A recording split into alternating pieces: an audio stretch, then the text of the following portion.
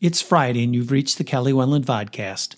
On today's show, we talk with Brad Thompson about RPA, ChatGPT, and how AI is being used to automate operations. Coming up next. 8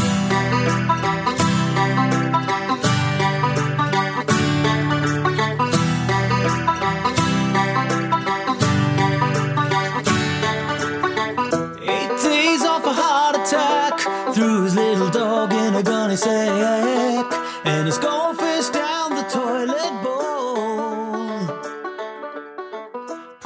And we are live with Brad Thompson. Brad, how are you this morning? Great. How are you doing? Our analytics tell us that when we start out with that digital front piece, we get more watchers and listeners, strangely enough. people like shiny graphics in the beginning, apparently. Very cool. Yeah. So, Brad, we're here today to talk about RPA, robotic process automation, and maybe just tell me a little bit about your day-to-day job. It sounds like you are doing RPA, or is that something you guys are going to be doing, or tell us, the listener, a little bit about you. Yeah. I run what's called the ARTS team, which is the Automation Reengineering Transformation Services team. And RPA is one of the tools we can utilize to help teams become more efficient and operationally effective. So RPA is, robotic process automation, which is essentially like creating virtual employees. And how long have you been using RPA? Is it been something you've just started to use, or you've been using it for a while? Yeah, I feel like I've been using it for a while, but it's actually almost exactly 2 years ago I was introduced to RPA. And in researching what it could do and how it could change healthcare, I kind of went all in on what it could do for health partners to improve operational efficiency. Is that primarily how it's used as operations? Is that the number one use case for it currently? Yeah, that's kind of one of its best uses. In IT, you generally have solutions available to you that you can utilize to, integrate with other systems. But what we've found is IT actually has some use cases that are very viable. When you have a system that you cannot integrate with, maybe there's a 30-year-old system with a brand new technology, and they spend a lot of time just trying to get those systems to talk to each other. Oftentimes, they'll actually employ humans to port the data from one system to the next. And what we found is, let's not try to make them integrate. Let's just create an RPA process to emulate what the humans are doing to do that much faster with no errors. So generally, we target operations, but there's been a lot of IT applications also. That's extremely interesting. So there is, the technology is mature enough at this point where you're using it to port data to can it do data cleansing? If you have data cleansing issues, can you use RPA for? Yeah, absolutely. For that kind of problem? The reason why it's so powerful is because I don't know if you're aware of a product called Selenium. They used to use it for testing and validation. RPA is kind of like Selenium on steroids, where it can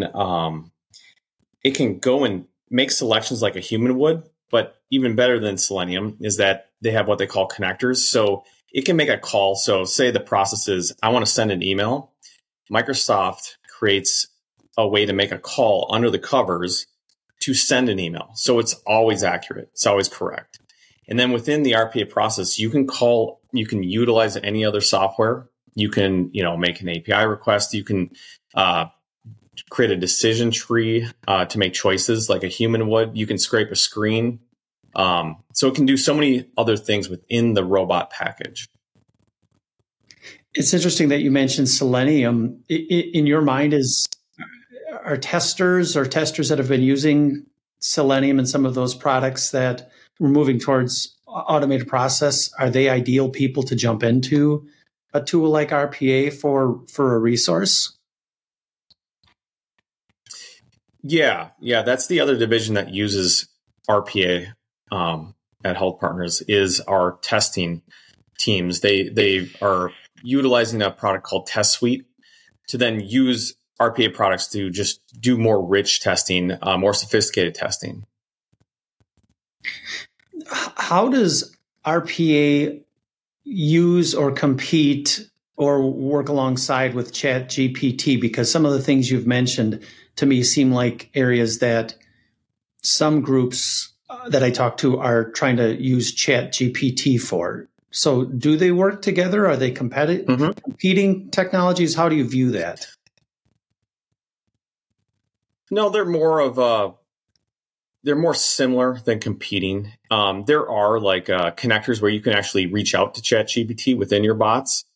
So that's an option. But what we use kind of more of AI just in general for is we want to train the bot to use kind of a sophisticated OCR to pull, like, say, an invoice, pull all the information from an invoice. But then we want to use machine learning to train it that, this vendor may have their name here, or maybe it's in a logo, but the remit to maybe on the top or on the bottom. And you want to train the model so that it can go and look at any invoice and pull all the needed information to pay the invoice by training the model over time. And it can just figure it out for itself. I know that usually when I see remit to, I will see maybe a name, maybe not, maybe an address, like this is what I'm looking for.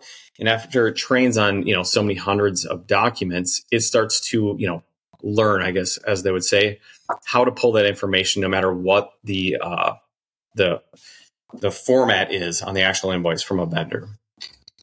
And what happens, because vendors oftentimes will make a switch for no apparent reason with the placement of their data, for a system changes, all of a sudden a location, maybe even sometimes key numbers will change within a document. Does the RPA recognize that and it's able to work through it at this point?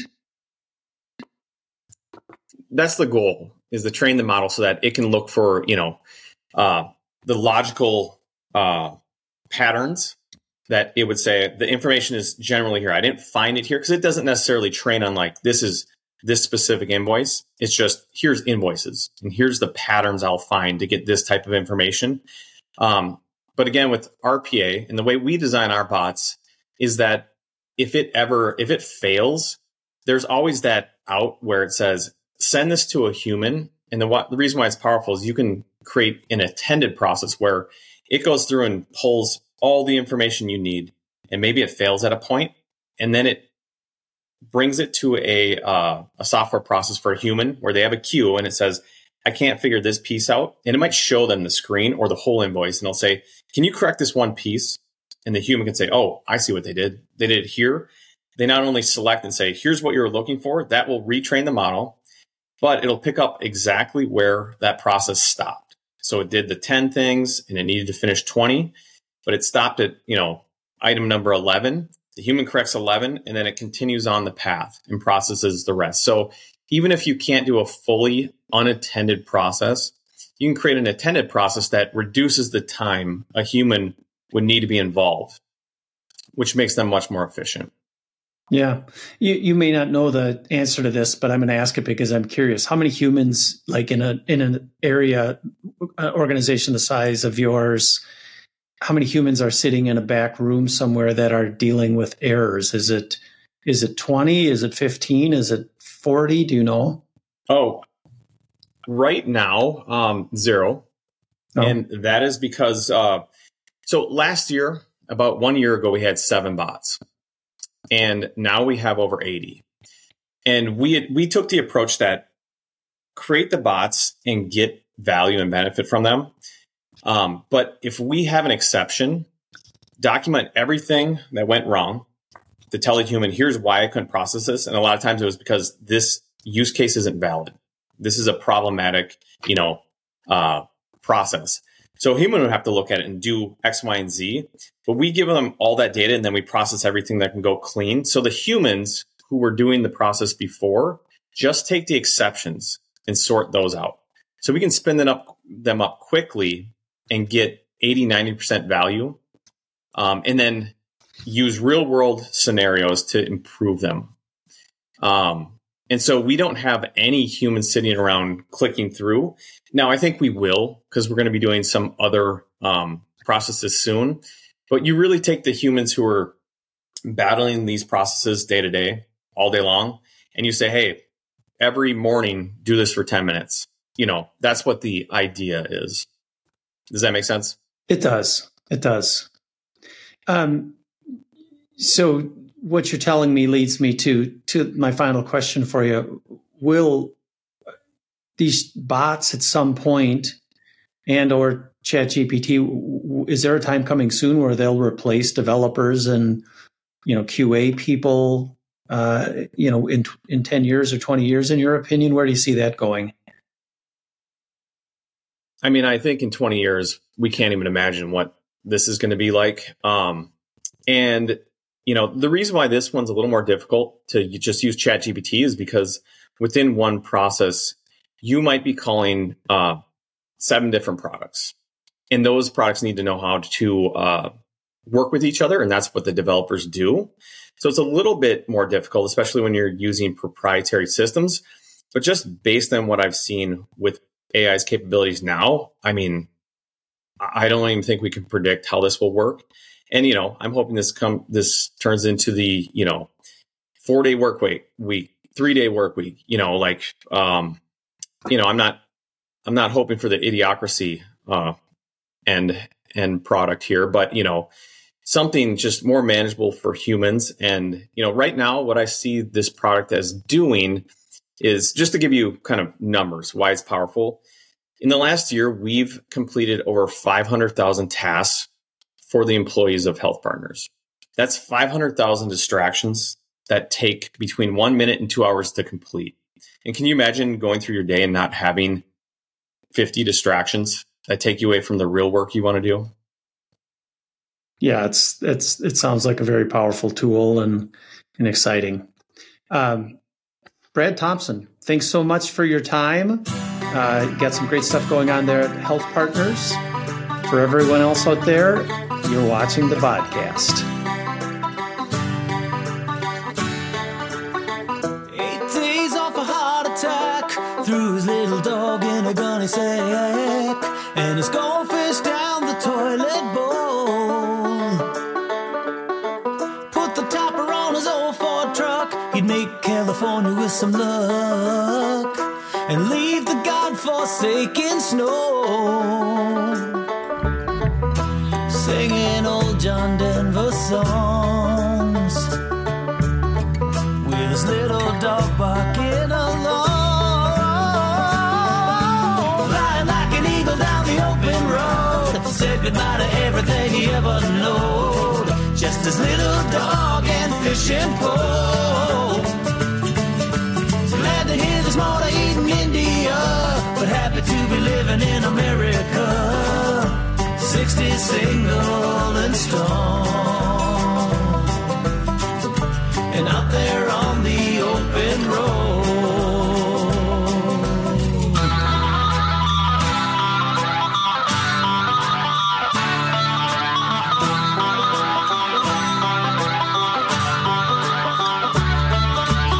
For 40 years he broke his back, left his landlady with his pension check, and said, a little gift from me to you.